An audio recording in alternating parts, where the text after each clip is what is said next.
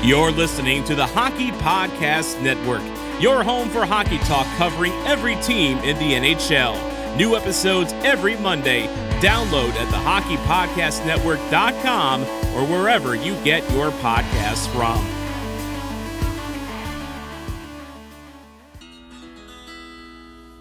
I was walking through the halls of a Minnesota rink when along came a Wild fan who started talking smack to me. He said, I bet you never liked the Blues until they won a cup. And so I calmly turned to him and said, hey man, listen up.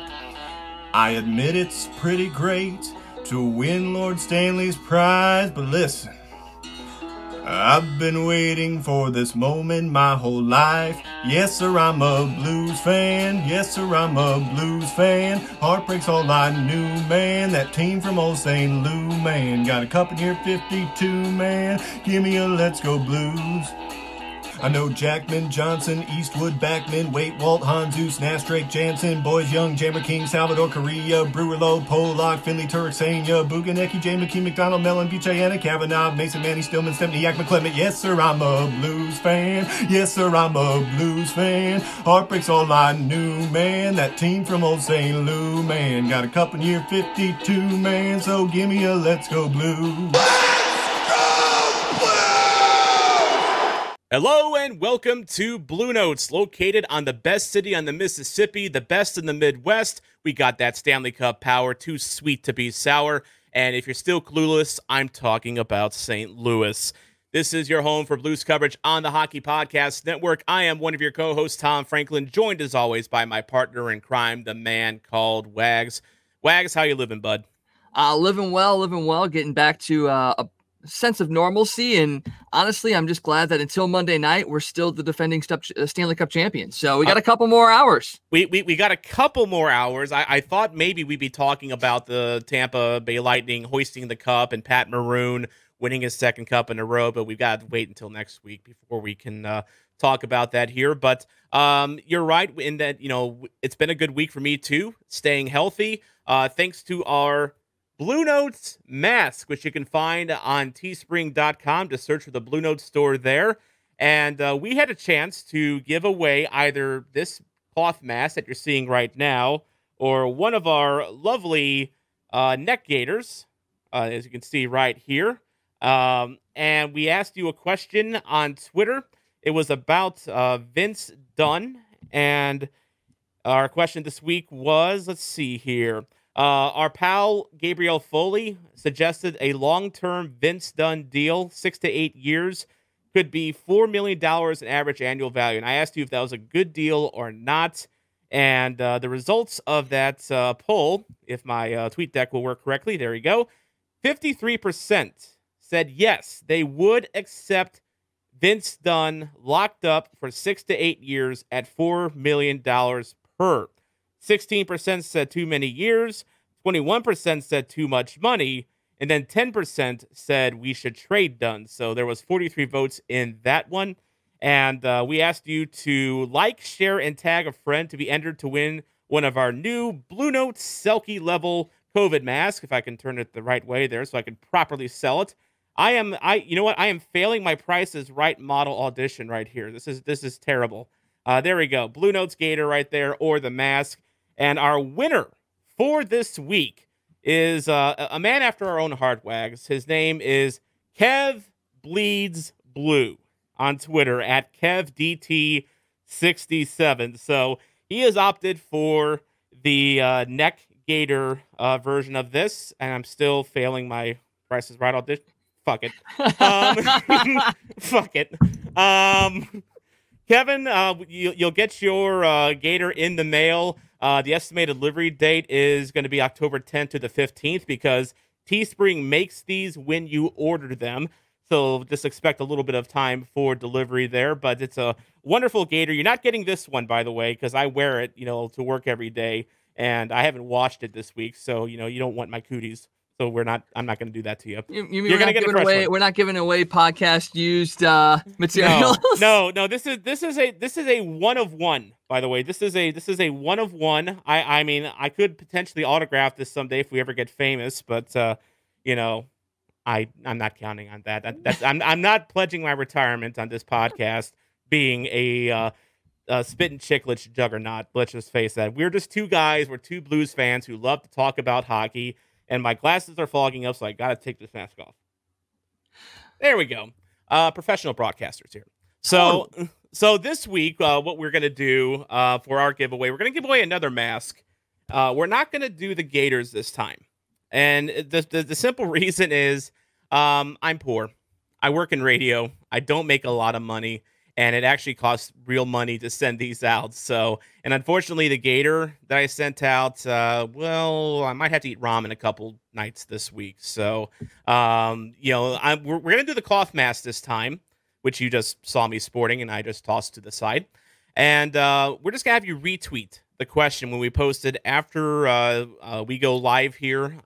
It will be our question of the week. And this one is kind of coming on the heels of a trade yesterday in the NHL between the New York Rangers and the Detroit Red Wings, and it kind of got me thinking. And I'm curious what you think about this as well.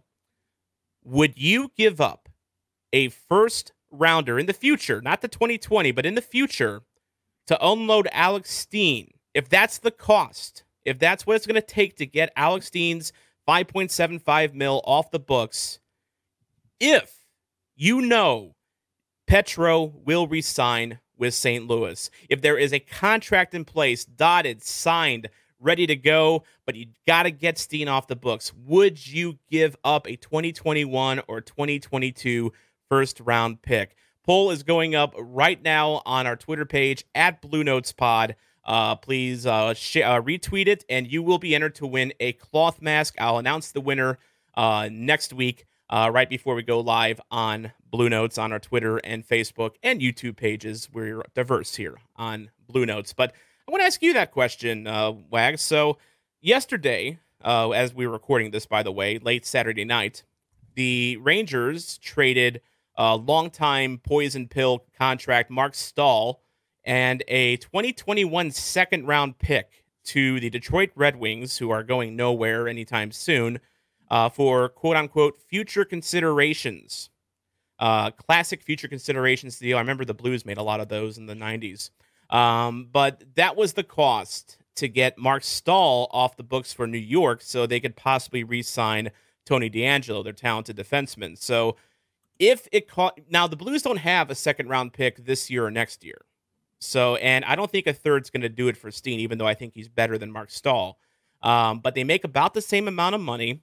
They do have a second in 2021, or 2022 rather, but they also have first in 2021 and 2022. So if you're Doug Armstrong, and you think that the Blues are going to be competing for a cup once again this coming season, do you give up that first rounder to get Steen off the books? Whew. I mean, that's a tough call because, like you said, next year they don't have a second round pick. They also don't have a fourth or a seventh round next year. That means they only have 4 picks next year at this point in time. So if you were to give up a 2021 first round pick, you're essentially going into next year's draft with just 3 draft picks. And yes, that means you're going to have Pietrangelo long term. So, what's the harm in that?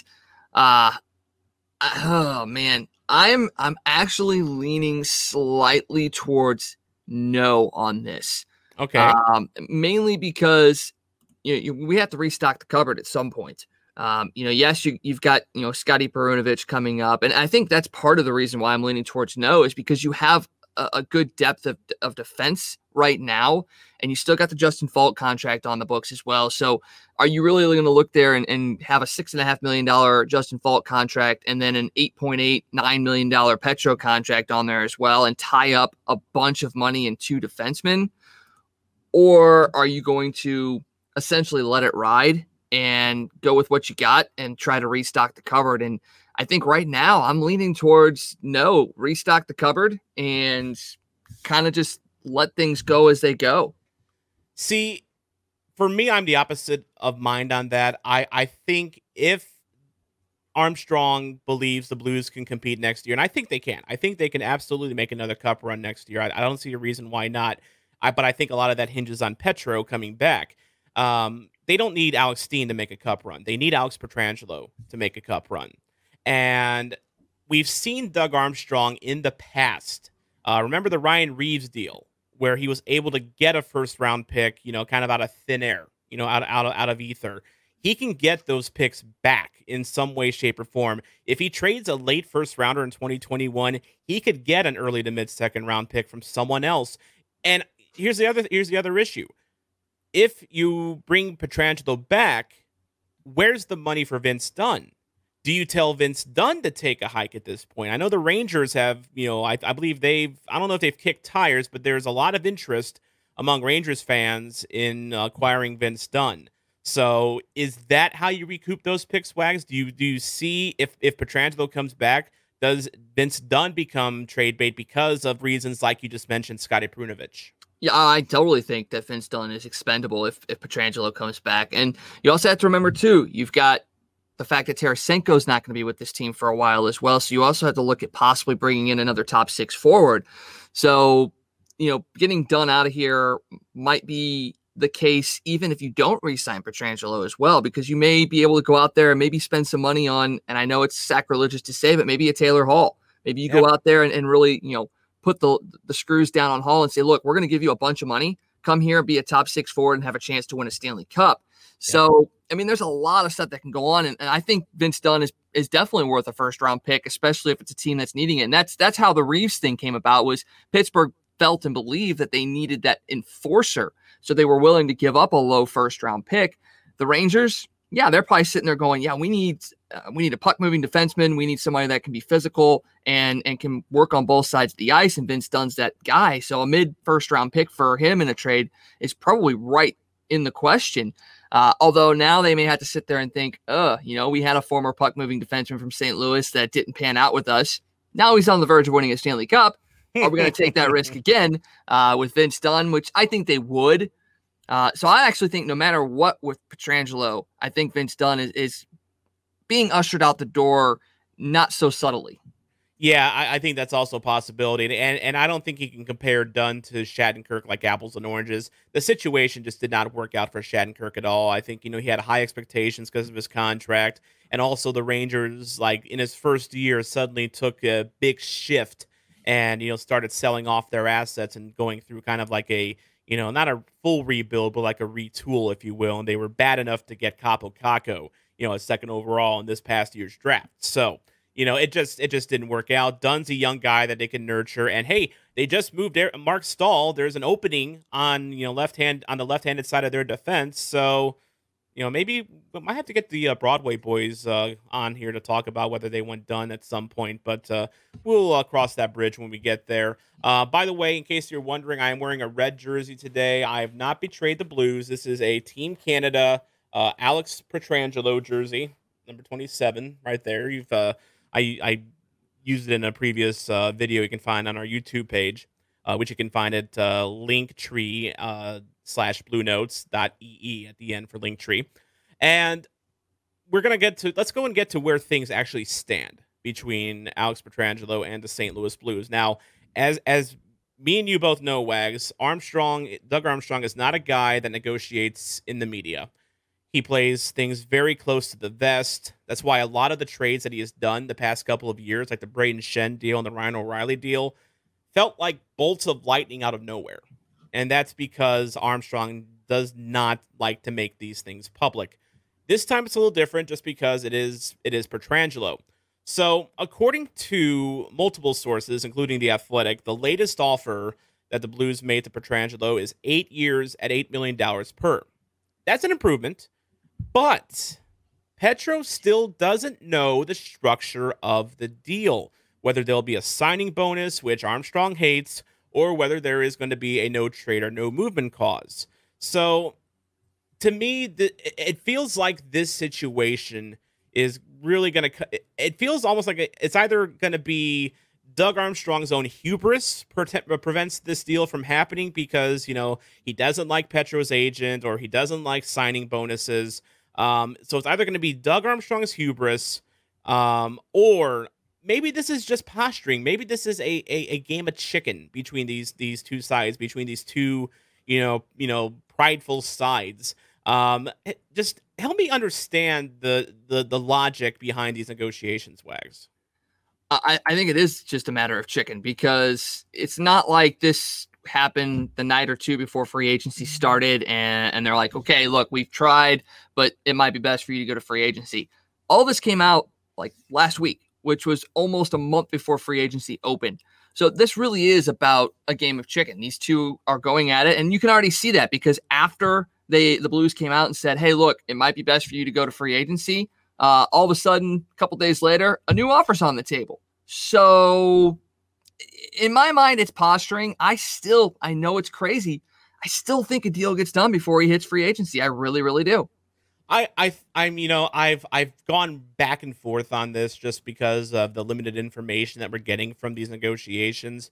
I still like to think the Blues will find a way to keep Pietrangelo in a Blues uniform. I think it's been even said by Pietrangelo himself, there is a desire. I don't know how strong it is, but there is a desire for him to retire as a St. Louis Blue, and he's talked about getting that statue out in front of Scottrade next to Brett Hull and the Champions Walk bricks that were actually just laid in the last couple weeks, by the way. So if you ordered a Champions Walk brick from the St. Louis Blues after the Stanley Cup run, those are laid now. You might have to dodge a couple homeless people to check it out, but you've got to I'm being nice here, and it depends on the time of day too. So, but regardless, I like to think he's going to come back. Now, here's an idea that I didn't think about, and I don't know if a lot of Blues fans thought about. Maybe you either, Wags. Pierre LeBrun of The Athletic explored a sign-and-trade idea for Alex Pietrangelo if the bridge is truly burned between him and the Blues, which I don't think it is at this point anyway, but there's still plenty of time before free agency starts. Here's one key point here that I think will help the Blues here, and again, when it comes to like the intricacies of how NHL contracts work, the NHL is kind of becoming more and more like the NBA a little bit, where you just don't understand how these contracts work. You actually have to hire these accounting math geeks just to for the specific purpose of deciphering how these damn contracts work. But here's one aspect of how NHL contracts work in free agency. A team can go over the salary cap by 10% for the entire offseason, starting October 9th and right up till submitting the opening night roster, which we don't know when opening night's going to be at this point. Might be December, might be January, who the hell knows?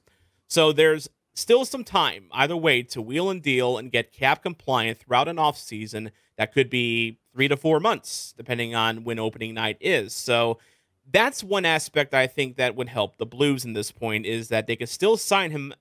They could still sign Pietrangelo, go over the cap, and they just have to then solve their Alex Steen issues or their Tyler Bozak issues, whoever the Blues get rid of here. When we hear from the Hawaii Blues fan here in a little while for his Aloha commentary, he explores a Jaden Schwartz trade, for instance.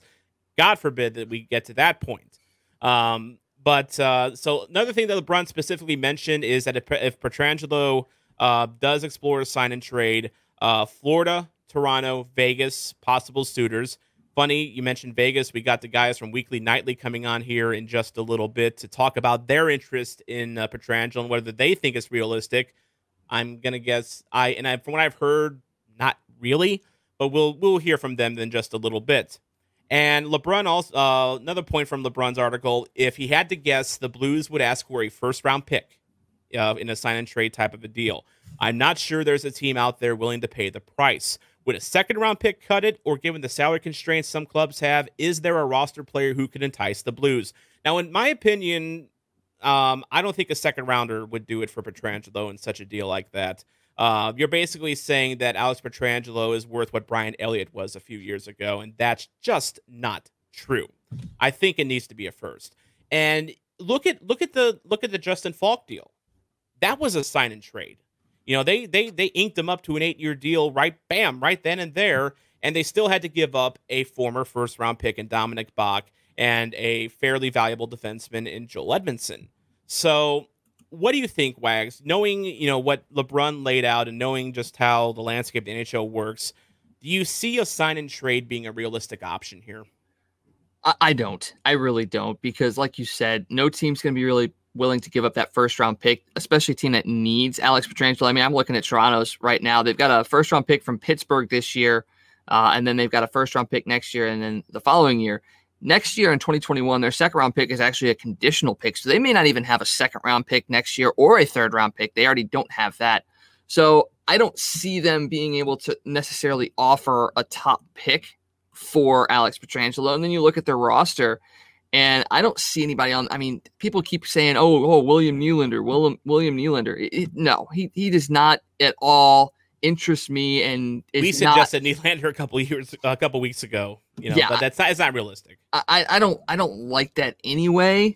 I just don't think he would be able to come in and play that top 6 spots and still be a defensive replacement in a sense for Alex Pietrangelo. Yeah. And then you move over to Florida, because that's the other team that obviously people are putting out there. Now Florida does have first round picks, second round picks. They've got pretty much all of their picks for the next couple of years. I just still don't see them letting one of those go, because yes, Alex Pietrangelo would help that defensive core. I mean, you've got Aaron Ekblad there, but other than that, you've got Keith Yandle and Antoine Strahlman are your next 2 defensemen. He would slot in as their top guy easily, but they still need help. Yeah, and Ekblad and Petro would be a good pairing. Yeah. And I guess if the other question would be if Florida wouldn't be willing to get rid of one of their draft picks, and they still consider themselves a bit of a transitional team, does this open up like, God forbid, Justin Huberdeau? Probably not, but one can dream, right? Oh yeah, I mean, if they offered you Huberdeau for Pietrangelo straight up, with an 8-year deal locked in for Florida, that might be intriguing. That would be intriguing. I don't think it happens, but I don't think it does either. It's fun to dream. Oh yeah, I mean, if that's the case, then they have Barkov, and we'll take Barkov. That's fine. Done. Deal. Good. Petro, your plane ticket is next flight out. Go. Yep. See you later. Bye. Yeah. Bye. Thanks for the memories. And Barkov's, it's funny because some people are hearing the name Alexander Barkov, wondering who the hell he is. He's probably the best forward you don't know about. Yes. Just because he plays in Florida. 25 years old. He's a center. He's their captain. So that's another reason why Florida's not going to get rid of him either. He's their captain. And yes, it would be basically trading a captain for a captain. And how many times, if ever, have we seen anything like that happen? Oh, exactly. And I'm sure, if Florida were truly interested in Pietrangelo, they would probably send Chris Pronger to, do like a little, hey, you should really come to Florida. I worked here the past few years. It's great. Because he was with the Panthers for a long time as a scout, even though I saw him at every Blues game up here.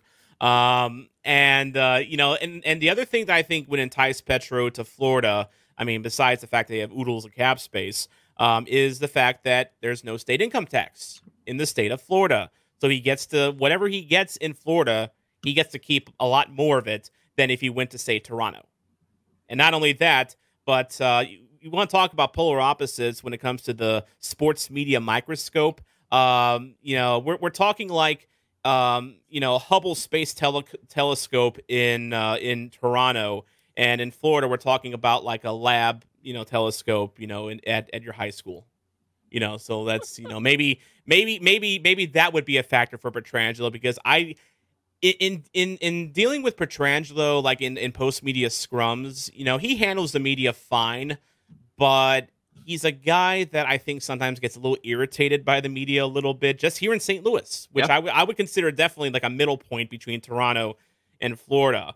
Sometimes, he's got to deal with it as a captain. He takes the tough questions, fine, but it's just like you get the kind of impression from him that like, if he didn't have to deal with it as much, he'd be okay with that. So, we'll see. Maybe I got a bad read on him, but regardless, it's going to be an interesting couple of weeks. And as far as Bluenotes goes, we'll be with you next Monday as well, October 5th.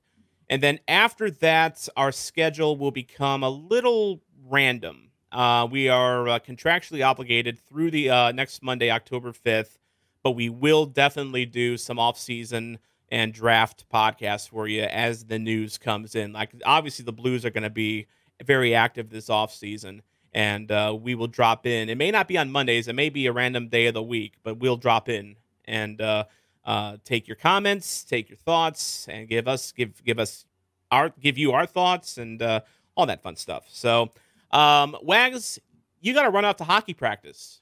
Yeah, I got not necessarily my hockey practice. It's actually my nephew's hockey practice. I'm actually looking at possibly being able to stream their games for them so that their parents and stuff are able to watch.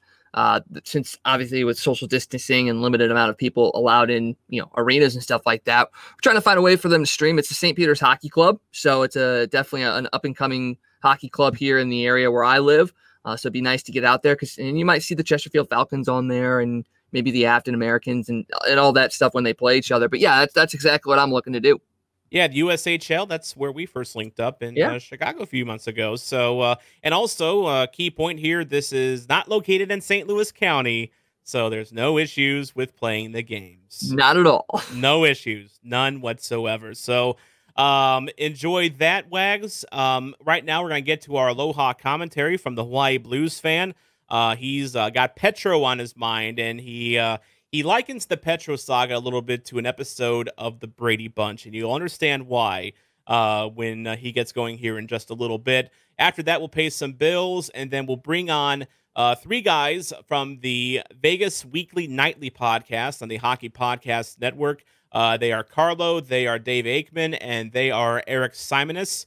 They have some strong opinions on this idea of Pietrangelo going to the Vegas Golden Knights, which is like the leading rumored place where he might go. So we'll hear from them as to whether they think it's realistic or not. And we'll also check in on some of our favorite former Blues, including Mr. Ryan Reeves. So, but right now, let's go ahead and play the Aloha commentary.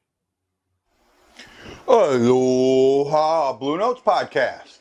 I'm Guy, the Hawaii Blues fan, and this is my Aloha commentary.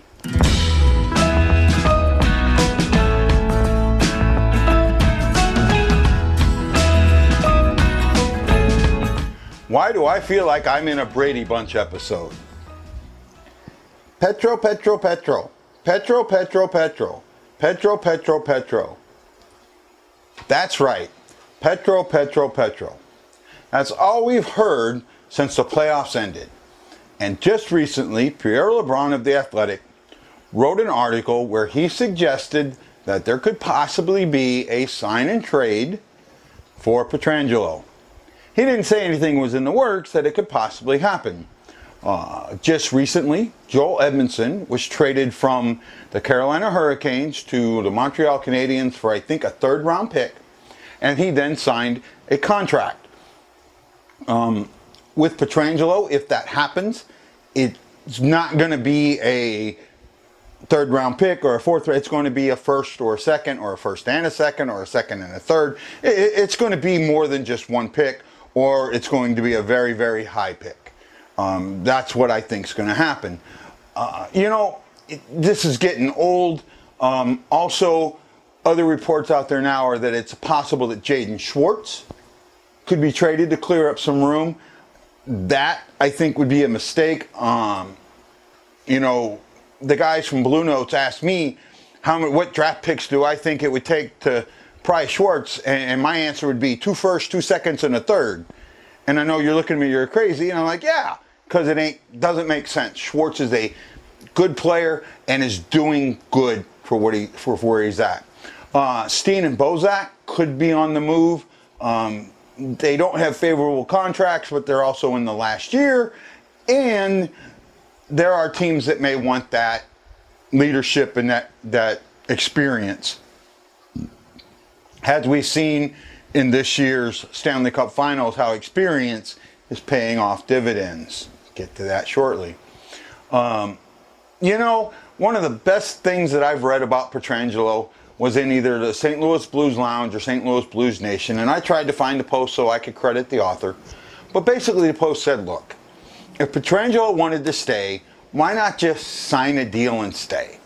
And then work on an extension or something later. And that makes a lot of sense. It really does. Sign a couple of year deal and then extend later. Get something signed so it's done and over with and it's out of the way. And I got to hand it to the author. It was a great post. I wish I could find it. Sorry. it makes sense that way, right? And I got to tell you, I'm getting tired of hearing this.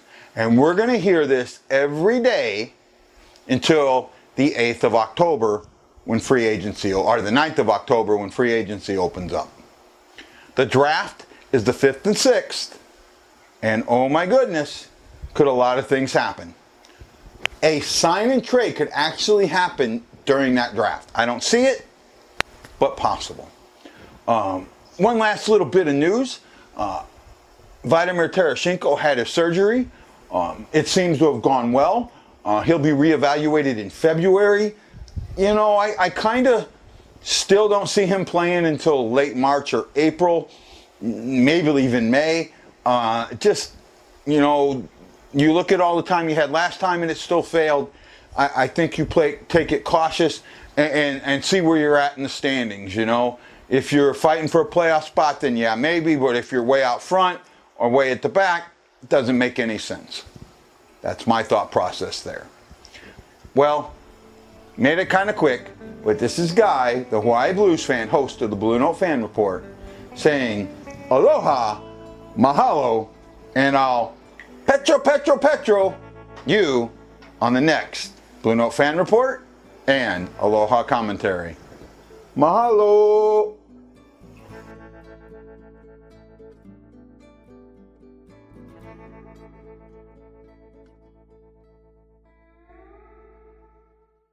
This episode of the Blue Notes podcast is sponsored by Manscaped, the best in men's below-the-belt grooming, offering precision-engineered tools for your family jewels. Got a crazy bush?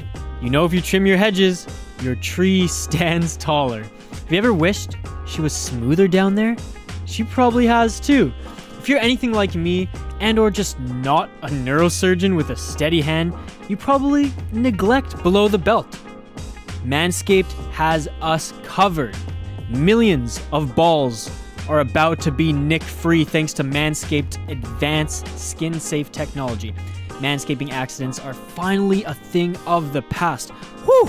One of the coolest features is the LED light, which illuminates growing areas for closer and more precise trimming. That's insane! If you're listening to me speak right now, you're one of the first people to hear about this life-changing product, and I want you to experience it firsthand for yourself. Get 20% off plus free shipping when you use the promo code THPN at manscaped.com. Your balls will thank you. Get 20% off and free shipping again with promo code THPN at manscaped.com. That's 20% off with free shipping at manscaped.com when you use the promo code THPN. The best in men's below-the-belt grooming. I'm Corey Crenshaw. I'm Richie Suave Flores. And this is Sporty with Corey and Richie Suave. On the Hockey Podcast Network. What did I just listen to? Oh, this game is just bullshit now. Oh my gosh. They actually made me feel uncomfortable. What was it? Panty what? The game has gone to bullshit. Panty melted?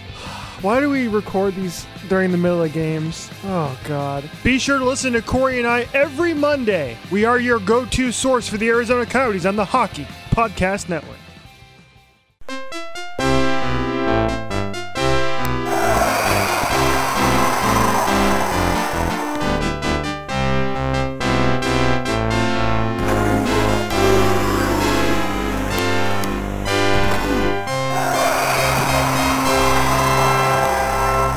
And that beautiful NHL 94 music means it is time once again for our Blue Notes face-off of the week.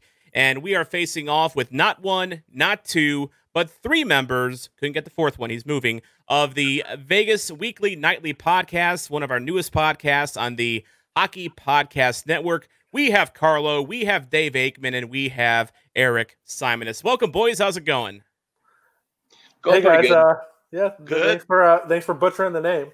Oh, I added a bit of a tag there, So it's just weekly nightly. So don't do like this professional broadcaster just did. It's weekly nightly wherever you get your podcast from. So I should know better because you're one of the I listen to a lot of our Hockey Podcast Network podcasts, but you're one of like just 2 or 3 podcasts I actually have on my podcast catcher to like listen to every week. So I should freaking know better. I should know better. I should know better. I kind of feel like you're just saying that. No, but... look. Here's the thing. The thing. You already got us to the show. You don't have to butter us up. I got you on the show, but I don't think I've actually explained this properly to Bluenotes fans. So, Vegas is kind of a second team. They're not the second team. There's kind of a mosh of 2 or 3 teams there. But I became a Vegas fan. I, admitted a bit bandwagon-y. I liked the social media guy, what he was doing before you guys were even a team. And I also, but the real reason I became a Vegas fan was because I worked in South Bend, Indiana, and I shared a room with a dyed-in-the-wool Chicago Blackhawks fan. So me being a Blues fan, we long story short, we got tired of picking on each other. And we decided, you know what, we need to find some common ground. And we both were enjoying what Vegas was doing, and also he had ties to Vegas as well. So we agreed, let's go ahead and cheer for Vegas. As a mutual rooting interest. That year one, that team was easy to cheer for. I mean, they were going to go out and give you full effort every single game. They were going to be up and down the ice. It wasn't going to be a boring game any night you tuned in. So I could completely understand as a hockey fan seeing that first year of Vegas and go, that's the team that I could root for. Yeah, Vegas. Yeah, one of the fastest teams I've ever seen, too. The way they skated up and down the ice. Yeah. I mean, they just went around people with ease. Yeah, a very fun team to watch, and easily became a worldwide brand. I mean, it was it was amazing seeing how like the internet community kind of rallied around them. Especially after the shooting happened. And the Golden Knights were really big in healing the city, which was great to see. But we're going to talk about something else here. We're going to talk about you see it right above my finger here, Petro. And this week, Elliot Friedman happened to just randomly drop on TV that Vegas might be Alex Petrangelo's preferred destination if he makes it to free agency. I hope not, please, God. But so I wanted to get you guys on to talk about this, and I understand Eric might be the one that's the most outspoken about this idea of Petro in a Vegas Golden Knights uniform. So I'm going to start with you, Eric. Bottom line, should Vegas sign Petro? If they have the opportunity to, absolutely. Now, we talked about this on our podcast that'll be dropping tomorrow, same time for this one. It is absolutely going to be a train wreck the last 3 or 4 years of that contract for either team, for St. Louis or for Vegas. Maybe an additional year for St. Louis because they could offer him that 8th year. When he's 36, 37, 38, still making $8 million plus, hey, is that going to be a deal that looks fantastic? No, it's absolutely not. But you're doing it for the first 3 years for either team, St. Louis or Vegas. And that's for Vegas. They are in a perpetual win now mode. They have traded first-round picks. They have traded elite prospects that were previous first-round picks to go get players that are win now. Pietrangelo is that same type of player. He is going to be a top 5 defenseman for the next 3 to 4 years for sure. He's just not going to lose what he is right now, and that is tried and true, a Norris candidate.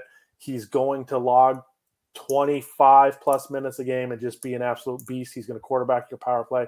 He would be fantastic in Vegas because Vegas right now lacks that right shot defenseman. Their top 2 right side defensemen are Nate Schmidt and Shea Theodore. Both are left shot defensemen, so neither of them are true right shot defensemen. So Pietrangelo makes perfect sense for Vegas. Like I said, it's what can go out, and I think that's kind of what you have to start looking at is what Vegas would have to ship out to accommodate $8 million because right now they have less than $5 million to work with under the cap. By the way, we're even on the name butchering. It's Pietrangelo. Yeah, it is just Pietrangelo.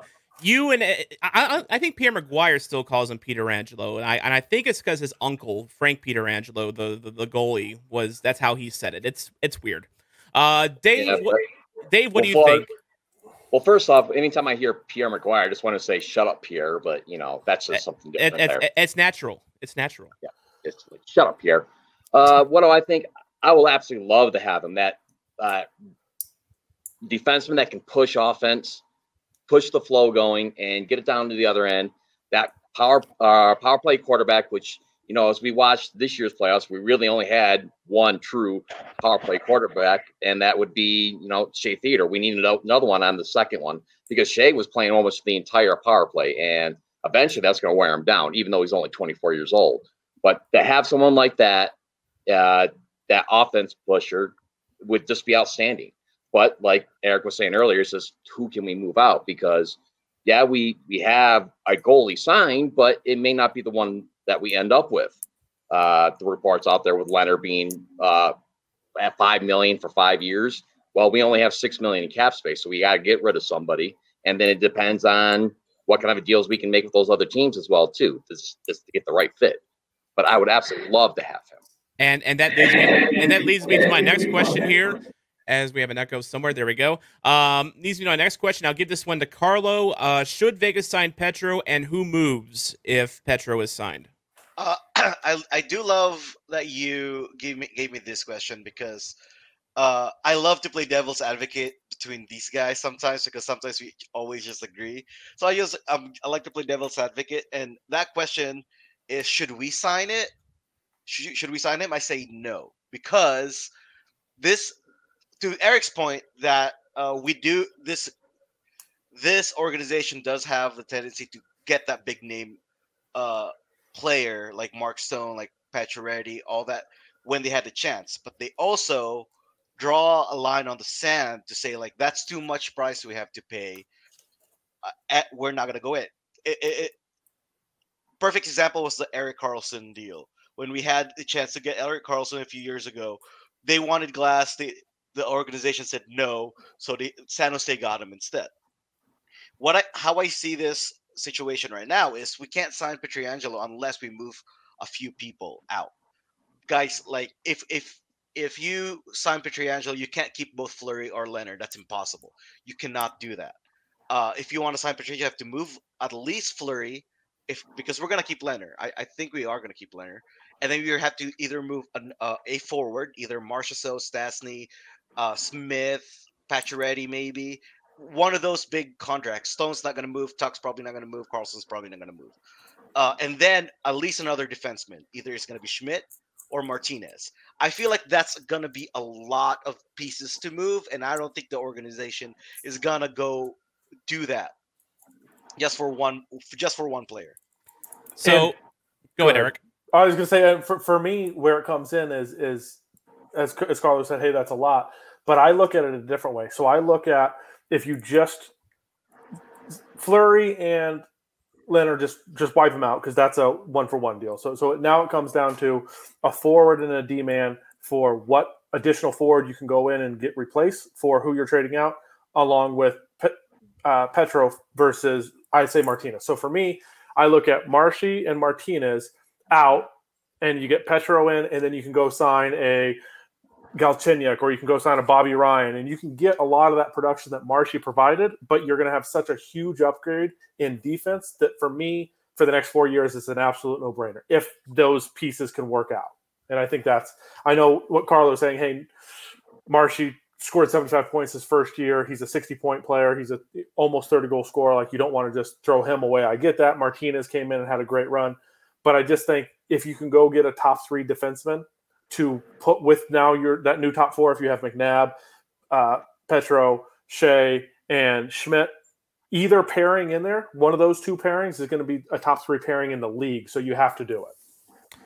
Yeah, fair points for sure. And, talking about, Vegas as a destination for players and free agents here, we've heard a lot about, and for one, Vegas is a, kind of a glamorous city in of itself. But we've heard a lot about, players that, of a star caliber, like a Mark Stone, like Pacioretty, even Stastny signed there. Big ticket guys that go to Vegas and they love it there. And there appears to be a lot of squad harmony. Players don't want to leave Vegas, from my, observation here. And I'm going to give this one to Dave, because I notice you've got, Detroit Lions, and then you've got Detroit Tigers stuff behind you. So I don't blame you as a Blues fan for not wanting to back the Red Wings here. I will not begrudge you that at all, as a guy who had to endure Red Wings wrath for my childhood.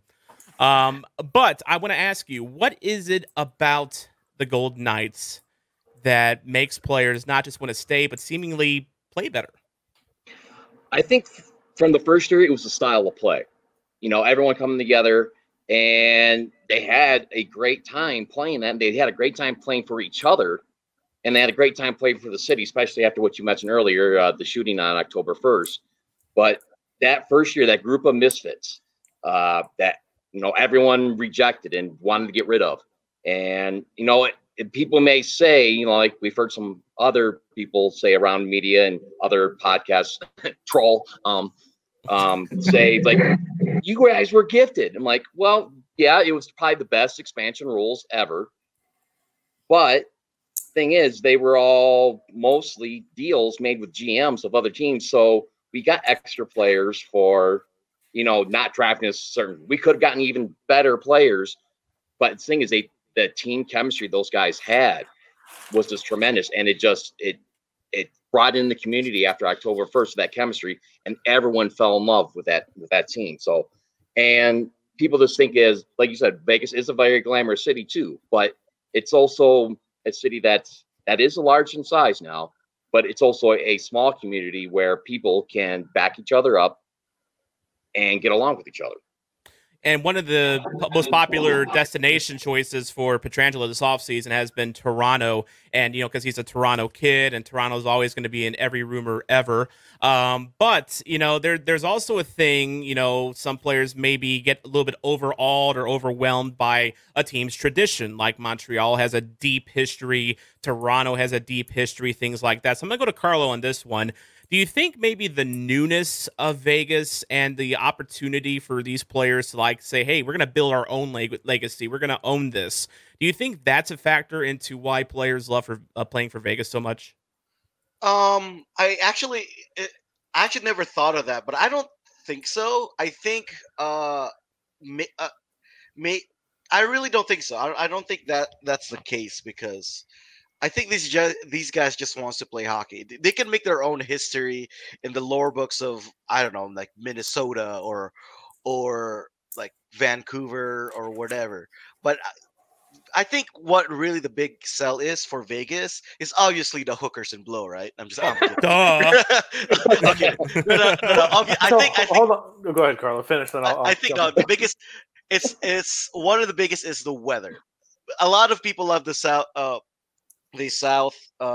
southern market, because let's a lot 80% of hockey players grew up in cold weather from the north, and it's really nice when you're playing in a city where during hockey season they play in wintertime, and when you're playing in Vegas, it's like 80 degrees, or not 80 degrees, 40 degrees, 30 degrees instead nice. of negative 30. Nicer. Yeah, instead of minus 20. Yeah. You know what I mean? Yeah. And it's really nice. You can still go out. You can still golf. A lot of these guys golf. You can still golf in December sometimes. You know what I mean? Yeah. And a lot of these players love that, especially Vegas, because there's a lot of golf courses in Vegas, a lot of things you can do. And these guys and as was Davis, it still feels like a small community unless you go to the Strip. Yeah. And to back that up, though, too, it's I grew up in Michigan, and then that's one of the main reasons why I moved here in 2006 is because of the weather. Yeah, that's fair. And I honestly see myself living in Vegas at some point, because I also did not like cold weather at all. I lived in North Dakota for a year, and that's all I could stand. And they can just go home during summertime, during exactly. And I gotta admit, as a Blues fan, I was kind of rooting that it would be Vegas that would be moved to the Central and not Arizona. I know it wasn't likely, but I was rooting for it just simply because airfare into Vegas is so cheap compared to Phoenix. So I was rooting for that because of those tasty road games. Although I know Golden Knights tickets are kind of a hard ticket to come by. So yes. So great point on that, Tom. So to kind of touch on both what Dave and Carlo were saying on why here, first of all, you have a fan base that is absolutely bought in completely to the team. So on brand new, when the Athletic put out their, hey, what stadiums are the best, Vegas was top 5 when it comes to atmosphere. And opposing team players come in and play and then say that. Yeah. To touch your point on Tom, players wanted to come here, Stasny. It's not only players that wanted to come here, it's players that wanted to stay. James Neal didn't want to leave. He wanted to sign. They pulled that deal from him. Perron wanted to sign. He would have taken a huge hometown discount. It worked out well for Perron. He went to St. Louis, obviously, won a cup. He can't begrudge it, but he loved being here. For whatever reason, those players, once they get here, even Fleury has come out and said, hey, I don't want to leave. I'm not asking for a trade. I think it goes to the ownership. The ownership is absolutely going to take care of the fans. The arena is fantastic. The practice arena is state of the art. They all live within 5 miles of that practice arena. There's no traffic. So the non-game day experience is a lot of the reasons why it's a tight-knit community, as Dave was saying. So the team has a wealthy owner that is willing to pay bonuses where a lot of other teams won't. St. Louis. So that's a big talking point for Petro right now. Is St. Louis just has told him you're getting 0 signing bonuses, deal with it. Where Vegas, hey, if he wants half of that money in a signing bonus late in his contract, Vegas will do that. So that's a huge thing. There's a lot of things that Vegas has more than the built-in ones. And also same thing with Tampa or Dallas. No state tax is also a big deal. So if he takes $7 million here versus $8 million in St. Louis, $7 million here is more. Yeah. The backup in the community again too is like a lot of people who live here now are not originally from here. So we all have that kind of experience together that we can talk about, hey, what was your experience like when you moved here? What was your experience when you moved? And that just spreads around. I coach high school basketball around here too. And I would say about 90% of us, maybe 95% of all the coaches in this town, we all get along. And it's just that tight-knit kind of community. I know there's We a help each other out. reason. Yeah. There's a reason that the hockey guy on YouTube has made multiple trips to Vegas for hangouts. That's exactly it. The community atmosphere. Everyone seems to get along and really chip in together. It's kind of like Vegas really seems like a really big small town. Yeah, it is absolutely that. And the fan base does not. The fan base isn't shitty towards opposing fans that come in. So Tom, you come in for. Yeah, you come in for a game for St. Louis, you're wearing your Blues jersey, nobody's going to throw something at you, nobody's going to heckle you. It's just going to be, hey, enjoy the game as long as you're not a dick, they're not a dick. And I think that's because, as Dave was saying, everybody's come from somewhere else. So it's the whole, we get that we don't want to be the Oakland Raider fans, essentially, even though we have the Raiders now. Oh, man. So, I mean, every market's going to have that one or two, asshole that's around that's going to give you shit, but you can't help that. I mean, it's just their nature. That's on them, not you. And we're a brewery town, so there's probably 3 or 4 assholes here in St. Louis. And it's everywhere, just like as you said. But is that where Reeves learned how to be a brewer? Probably, because not only do we have Anheuser-Busch, as the former world headquarters, but also we have like craft breweries popping up, up on every block. So I think he had a beer named after him in St. Louis, but he never had his own brewery there. Yeah. No, he didn't have his own brewery, but I know Center Ice Brewery had, I think, like a couple beers named after him. Yeah, I think it's called like the Grim Reaver or something. Yeah, the Grim Reaver. That's it, the Grim Reaver. Exactly. Speaking of Busch, I actually really enjoyed Busch Stadium a couple years ago when I was there. It was right after the Blues won the Cup. My favorite. So not a couple years ago, last year. My favorite thing about Busch Stadium, having gone to the former Busch Stadium that was in there before, is you can actually catch a breeze in the new stadium. The old stadium was completely circular, enclosed, and the field for most of its life was AstroTurf. So you basically in July and August, if the temperature was 100 degrees outside, it had to have been like 120 inside that stadium with like 0 wind speed. It was just nightmare, absolute nightmare. But getting back on track here, Eric, you mentioned David Perron a little while ago. And I think some Blues fans, while I don't think we're on like any other market that, has, pro and Vegas guys.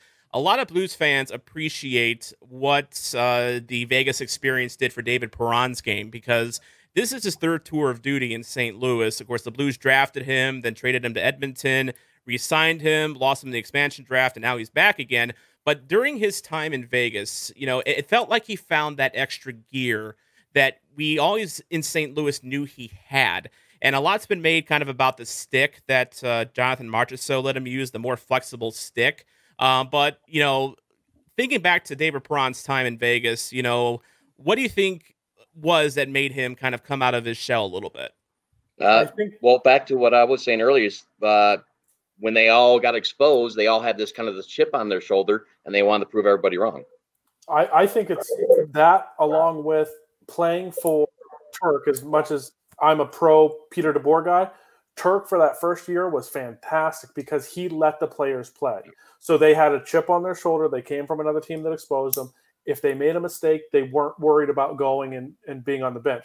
As much as Reeves has talked about his time in St. Louis when Hitchcock was there, he wouldn't let him go out for a face-off. I mean, he called a timeout to pull him off. I remember Reeves telling that story, and it was fucking hilarious. But I think a lot of players played for those coaches that if you make a mistake, you're just sitting right in the bench, whereas Turk was completely opposite of that. So he let players get into a groove, and obviously then he got injured, and then they didn't extend him a contract, even though he's openly talked about how much he wanted to stay in Vegas. So I think Blues fans have fallen more in love with him, and Vegas fans still love him because he is so open. He's just a real guy that says, look, I loved my time in Vegas. I would have loved to stay there. They didn't. St. Louis was my second home, and he went there. I think it's, to your point, Tom, amazing that St. Louis is the only team that he's ever signed contracts with, but he's played for like 4 or 5 different teams. It's amazing. Yeah, he legit loves playing in St. Louis, and, I've got to see him, backstage after games, in locker room scrums, and he's a hilarious guy. He is funny. He is open. He likes talking to the media. One of the few players I feel that actually truly does. And to see him kind of, as I said, come out of his shell a little bit it was very nice to see, because I wasn't a Perron fan, particularly when he was with the Blues the first couple of times. I thought he was very inconsistent. He was a guy that, he played with a bit of a chip on his shoulder and would get the dumb penalty, seemingly every game, which he still kind of does, but we can tolerate it now. But he was such a different player when he came back, on this third go around. And I think a lot of Blues fans, can appreciate the Vegas experience for that. Another player, go ahead. Oh, I was just going to ask, because I don't follow the Blues as much. How much did Perron play before he got exposed to the expansion draft? Like, was he a lot of top 6 minutes? Oh, yeah. He was a top 6 guy. He was, he played. They drafted him in the first round. He was a late first round pick, and he made the team in his rookie year. I mean, he did not spend any time in the minors. He went right to, I think, he started off like in a third line role, I think, but then he was definitely like a second line left winger, type for us, and he was kind of the next coming of Blues studs with TJ Oshie and Patrick Berglund. I'm not a Patrick Berglund fan. I can go all day about him. But regardless, there was definitely, you could see the talent with Perron. It's just he had a tendency to drive Blues fans crazy. I think the biggest thing we're missing on what flipped the switch for Perron, playing with Ryan O'Reilly. Most likely was the biggest thing out of all of it. Like, look, whatever he did in Vegas, if you go put him with a world-class center, all of a sudden that plays his same style. That forecheck, they are just a motherfucker to play against. That line, you saw it in the playoffs. I mean, they're fantastic. To be fair with David Perron, he did start his Vegas career centered by Cody Eakin. So who did players we don't like? Who did he eventually end up with in Vegas? Eric Holla. Eric Holla and Neal. It was Perron, Holla, Neal. Okay, that was a step up. Yeah, they were the first line for the first half of the season, and then the Carlson, Marchessault, Smith line just became incredible, and it became our first line. Great line. That line after that first year, McPhee came out and said you can't have a second line that's going to be -60 for a year. Like, and they got outscored all. I mean, they just gave up way too much. Yeah, they gave up a lot. They gave up. They were not. Perron was a good. He was the only one on that line that was semi good in the forecheck and defensively, whereas Neal and Holla were just not. You're telling me Neal doesn't play defense? Yeah, there's a reason why. All he does is score? I thought he was the real deal. I still got a shirt that says that.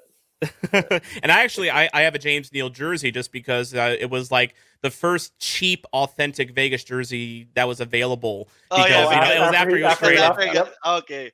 I have that jersey too for the. I have a Stanley Cup patch on it. I have it because he actually was good that playoff run. I mean, just take the name out and replace it with Krebs. You won't regret it. Definitely. And, and it's funny you mentioned that line being like a -60. A lot's been made here in St. Louis about Robbie Fabry. how he kind of took off in Detroit after he got traded from St. Louis. And you look at his, basic stats, games played 52, 14 goals, 17 assists, 31 points. Good numbers, right? Plus minus 29. So that's on Detroit. Not Detroit, lower. everybody's a plus, or everybody's a minus. Yeah, 30. but Fabry was never a real, forechecker either, and I think that's why he ended up moving on, just because Ruby don't play that. Ruby don't play that. Now speaking of, what we're continuing this march of former Blues players here. You recently had Ryan Reeves' brother on, Jordan Reeves, for a pretty good conversation about, just. The main topic was obviously about the, stand against racial injustice that his brother did, and just the problems with systemic racism in our society, which at the time, was at the headlines of, just about everything. And it still, a lot of ways is. But you also got a chance to talk to Jordan about Ryan Reeves and the bubble and how they connected. And also, Blues fans, did you know that Ryan Reeves is a gamer? Let's go ahead and play a clip from that. Yeah, for sure, man. Before my brother had his kids, we talked every day. We'd game almost every day together. And, those kids, they slow down life a little bit for you. So, we don't talk as much. We still talk every week, but, it's not every day for hours. It's not, we're not gaming every day, every other day for hours anymore.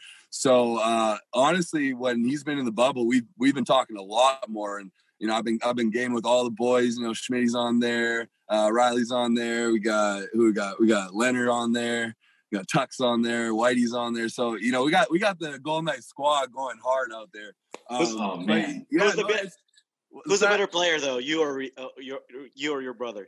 I'm gonna say me. I'm for sure gonna say me. I would hope, but it's depending on which game. Some guys come in and have a trash game. Some guys come out, put down 10 kills right away. So we have our games, but it's just fun, hearing them talk about the bubble and talking to them about what's going on and just kind of escaping their hockey and just playing Call of Duty and whatever. I love that the brothers have a competitive rivalry, and Jordan thinks that he's a better gamer, which he's got a point on, because when you become an adult, you do get less time to play video games. And when you finally step onto the Fortnite field, if you will, you get absolutely obliterated by 12-year-olds who have nothing better to do with their lives. So he's got a point there. Go ahead. Also, I want to put out that I don't know if you heard me ask the question. I almost ask him who you or Reeves, and I realized, wait, they're both Reeves. Duh. Well, in that photo, they're actually wearing each other's jerseys. Yeah. So that's I didn't realize Jordan was that tall. That's he looks like I didn't realize either. He's a defensive end, so I you can see that. Yeah, you can understand that he plays up in the CFL, and you talked about that a little bit as well. But getting back to the main reason you had him on, and I'll go to Carlo on this one here. Whenever Ryan Reeves, stood up, with the players behind him and, talked about systemic racism and how, things need to change, what was the reaction like in Vegas to that? I think most of them are proud. Of course, there's always those assholes, or, I don't want to say, you know what I mean? There are those who are like, they were like, hey, like, we don't want to support you anymore, blah, blah, blah. There are those minorities, a very loud one. But I think like 90% of people were so proud of Ryan for that. And a lot of people kind of like came out and says like, I'm going to buy a Reeves jersey now. I want to go get this guy is one of my favorite players now. A lot of people already loved him because the way he plays, because you guys would know that if you're not playing, if Ryan Reeves is not on your team, you hate him. But once he's in your team, you freaking love the guy. And that what he did really reinforces that for a lot of people. And there's even like people, because I go on Reddit a lot and see a lot of other fan bases reaction. A lot of people's like, man, I hate him on the ice, but I kind of really like him now. It was such a positive reaction overall, I think.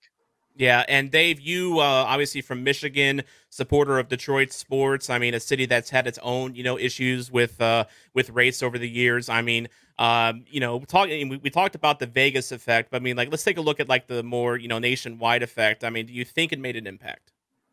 Oh, I think it did. I mean, to go off kind of what Carlos said, other people buying his jersey and whatnot. we actually got a couple S-word fans to want to buy the Ryan Reeves jersey, his Vegas jersey as well too. So, but the more national effect there too. I mean, like Carlo was saying, you're still going to have the detractors. You're still going to have the people who believe exactly what they believe, and let them live. You know, they're going to live in their ignorance. But they still, think it definitely opened up some eyes, and especially when they had the 2-day pause there.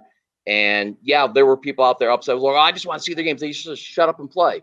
Well, you got to think about it. You just can't tell these guys to shut up and play, because they're in a position to use their voice and use that voice for positive enforcement. You don't hear anybody telling Tony D'Angelo to shut up and play. Yeah, definitely. And it's and another thing. These people are still human beings, and last I checked, slavery was outlawed, a long time ago.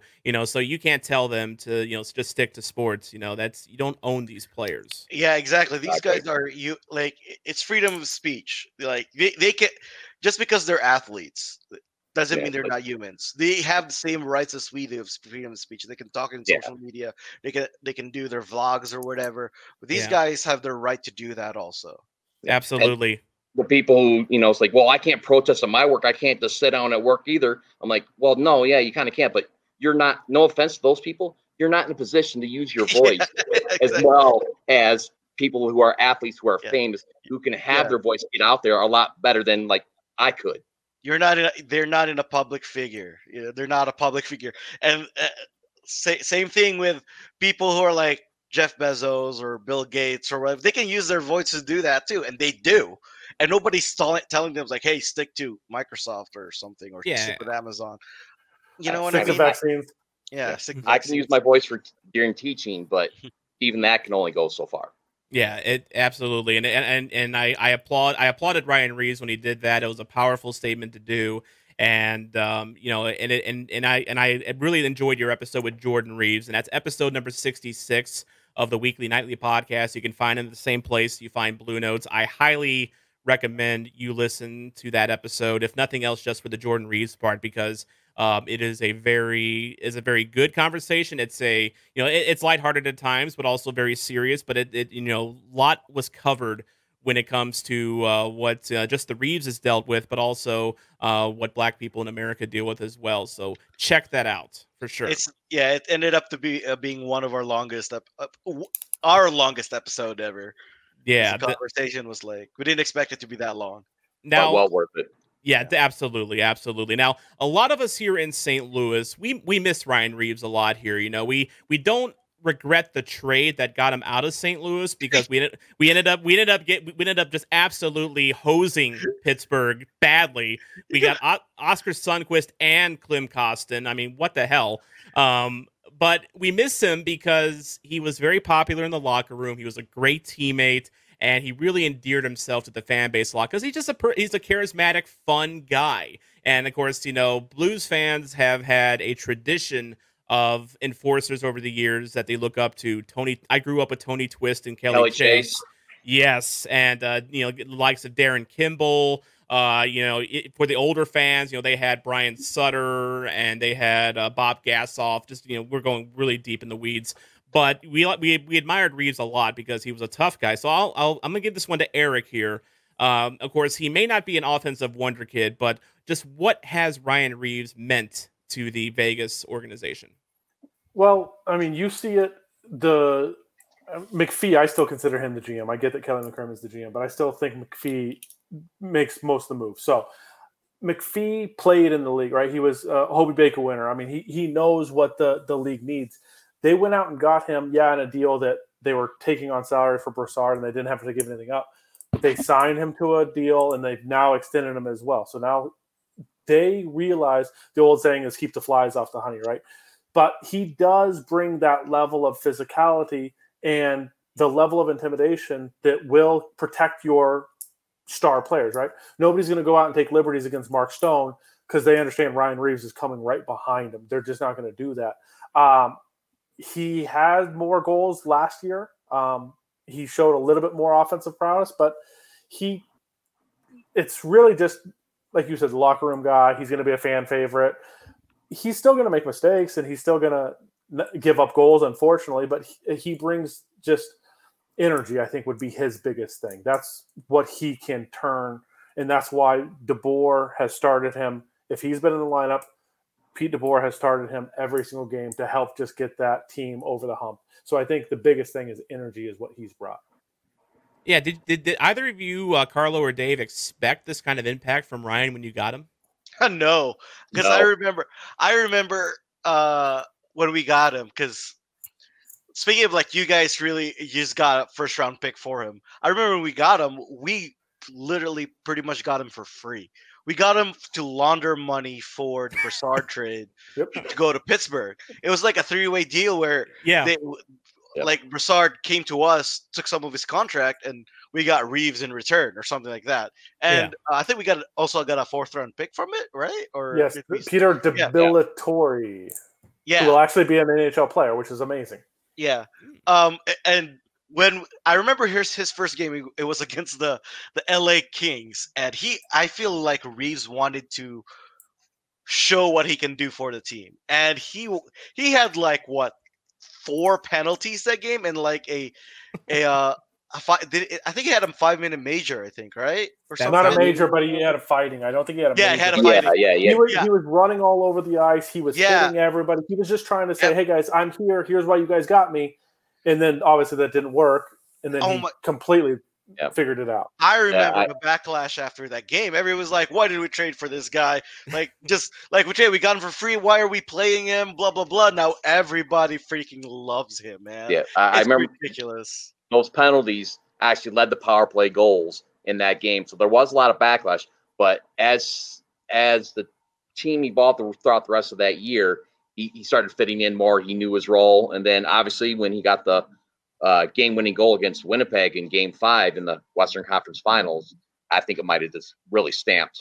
Ryan Reeves has more series winning goals than Connor McDavid. So take that, Connor McDavid.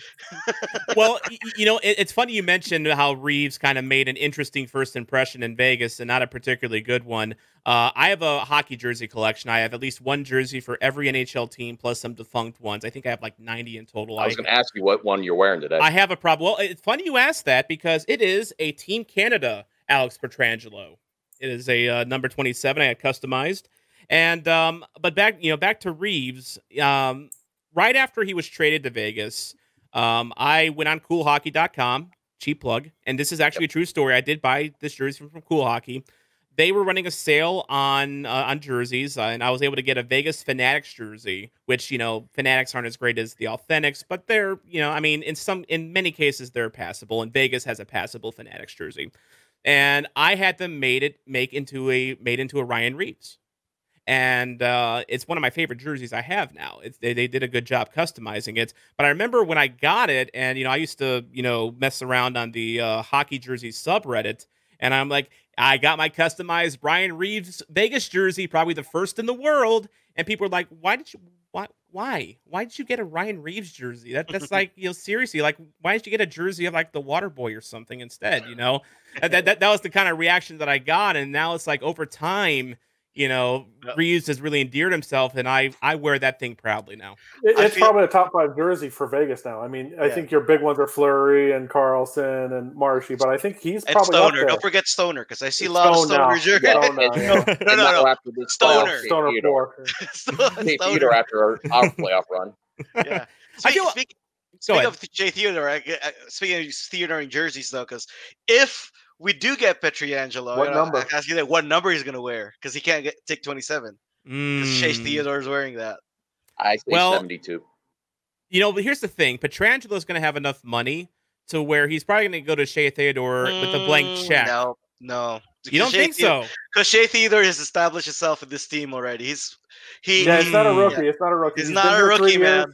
He just finished 6th in the in Norris voting. I don't think he's getting it from. Yeah, you can get 7 if we don't re-sign Valentin Zykov. You can't get 2 because that's White Cloud unless he pays for White Cloud. He could probably pay White Cloud. Shea Theodore is already one of our stars. He's probably our second best player next to Stone. Okay, question: who wears number 10 for Vegas? Nick Waugh. Who? Nick Waugh.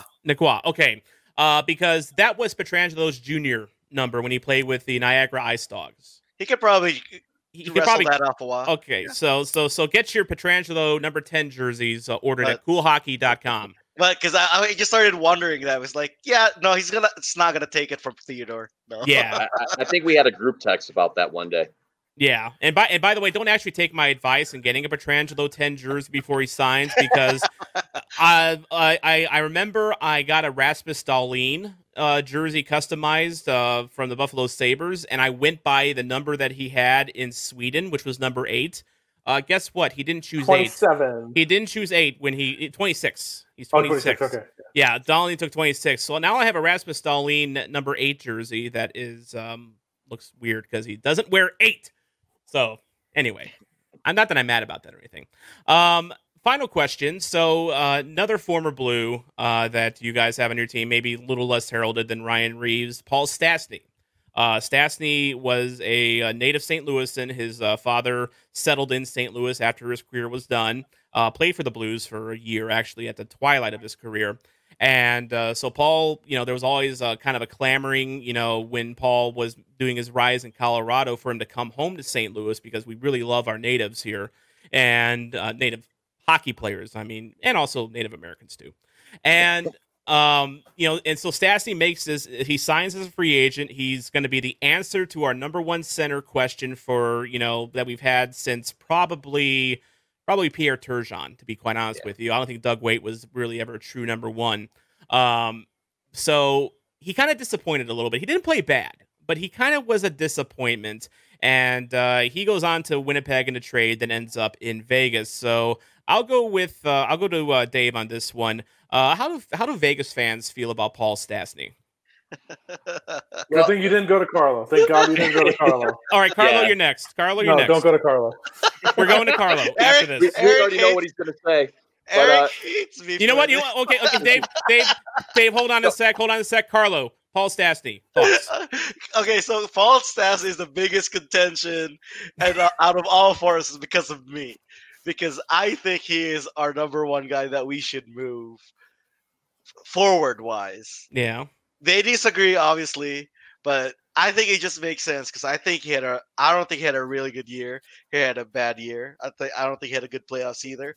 His last year of his contract, and he is 35, 36. He's getting up there. Yeah, he's getting up there.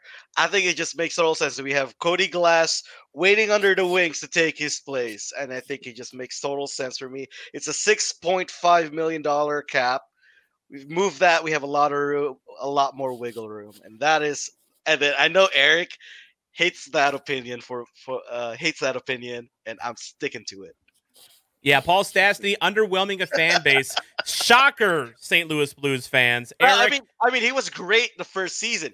He was one of our best players, but this season, not very good. All right, Eric, retort. Okay, so there's two things. First of all, let me just touch. I am probably, out of all the Vegas people out there that talk about it, that are active, I am probably the largest Cody Glass fan there is. I have stood behind him. Do not trade him. Do not ever do anything. Glass fan than you are. Stop for 1 second. He is coming off back-to-back years where he missed the majority of the season due to a knee injury. You cannot go into a year where you think you are a cup contender with him as your second or first line center. It just does not work. So that's number one. You can't move Stastny because your depth is atrocious behind it. If you move Stastny and you lost Karlsson just for even 10 games, those 10 games, you're telling me you're going to run out centers of Cody Glass, Nick Waugh. Stop. He'll be in the WHL. Chandler Stevenson, Cousins. If you re-sign Nosek, I mean, that's the worst center depth in the league. If you move Stastny, you cannot move Stastny. That's why you sign a center when you free up space. Number two, stop. Okay, how many centers are out there? You tell me what center you can go out there and sign. He's not. He's a winger. Next. No, I said there's not another one. Okay, cool. He is not a center. Next. Okay, so the other thing. Just because he's played it once in his career does not mean he's a center. I don't think you understand concepts like that. Okay, so the other point, Stastny did not have a down year. He didn't have a great playoffs, but he didn't have a down year. He actually had more goals this year than he had in previous years. I think he's fantastic. He's exactly what Vegas needs because he can come in and usher that next person, which is Cody Glass. If Cody Glass can come in, learn a year beneath him, whether Cody Glass is playing higher in the lineup or not, he's still going to get a lot from being around Paul Stastny at the practice rink on game days. He's going to learn a lot from him. You can't move Stastny. I actually love Stastny. I think out of all the players, if I could be locked in a room and talk to somebody, he would be it. He is probably the smartest hockey mind out there. He doesn't watch film because he remembers it all. I mean, he's fucking fascinating when it comes to a hockey mind. I want to be able to talk to him more than any other player on this team for sure. All right, Weekly Nightly listeners, start your Eric Simonus, Paul Stastny stuck in an elevator fan fiction right now. Okay. Can I read you Stassy's stats this season? Go for it. 71 games, 17 goals, 21 assists, 38 points. Meh. Very meh. Yeah, exactly. And that's $6.5 million a meh. That's not $6.5 million center worthy. No. All right, so we've heard the case for Paul Stastny. We've heard the case against Paul Stastny. Dave, where do you stand on Paul Stastny? Are you going to be the man of rationality here? Well, me, I would, since I've been around the game for so long anyway, because, I mean, I'll hate to bring the name because you absolutely hate this guy, but I've been watching hockey since '83, Yzerman's rookie year. But, so I nothing would surprise me. Nothing would surprise me whatsoever. But I'm going to echo Eric's statement about center depth. And, you know, yeah, he didn't have the greatest year, in my opinion, either. But that experience of helping out with Cody Glass coming up next year, and I think he's by far, I think, our best faceoff man. And I know there's some people out there that think faceoffs are overrated. We got, you know, somebody in this town here that echoes that. Who cares about faceoffs? I'm like, well, I'd rather have the puck than go out and chase it. And he is our most consistent faceoff man. And I think that's a little bit underrated. Now, could he get some more points? Yes. There's times when I think he should shoot more instead of looking for the perfect pass. But I don't want to get rid of him. All right. Any retorts? Nah, I've said my piece. All right. You said your piece and you've counted to 3. All right. Carlo, Eric, Dave, wonderful chat. Weekly, nightly podcast. I got it right this time. Hopefully you guys get Petrangelo right sometime too. Where can we find you guys and what you got planned for Monday?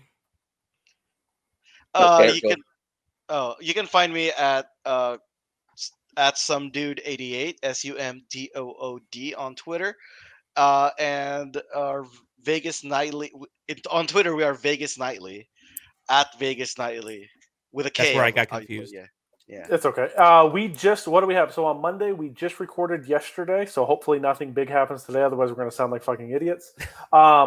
But we just recorded talking about the cases, kind of like we already talked about with you as well, Tom, for and against trying to sign Petro or anybody else, what moves can happen, and just a little bit of off-season talk. That's kind of what we're into right now.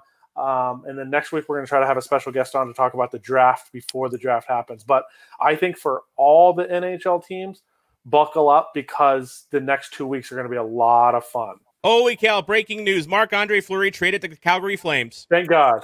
Oh, my God. No, I'm kidding. Did we get anything? What did we get? Yeah, I would love that. You got a couple hockey sticks and a water boy name later. Perfect. Thank you. Yeah. That's our center right there. Oh, no, he's a winger. Yeah. Although I do think Calgary might be a destination for Fleury, but you guys can talk about that. I don't think so. Dave? Colorado makes the most sense. All right. My Twitter personal one is that Aikman CMU. With our podcast, we always like to end it with what we call the 5-minute major off what happened last year against, that team. And we bring up 4 points of NHL news around the league. So that's how we always end it. And then we try to end it with a laugh most of the time, unless, we're in bad moods after, getting eliminated like we were 2 weeks ago.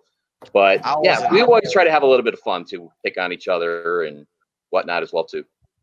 All right, very good. And like I said, I swear I don't have a Bible in front of me, but I would put my hand on it, and I would say you are one of the weekly hockey podcast network podcasts I listen to, one of the few. So good stuff, guys. Appreciate it.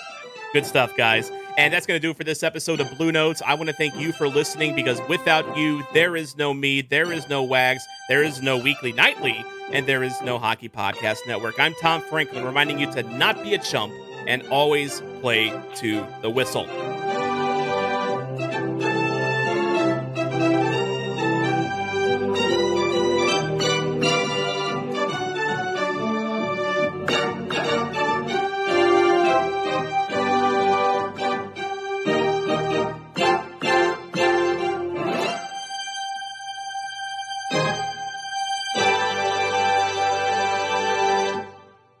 You're listening to the Hockey Podcast Network, your home for hockey talk covering every team in the NHL. New episodes every Monday.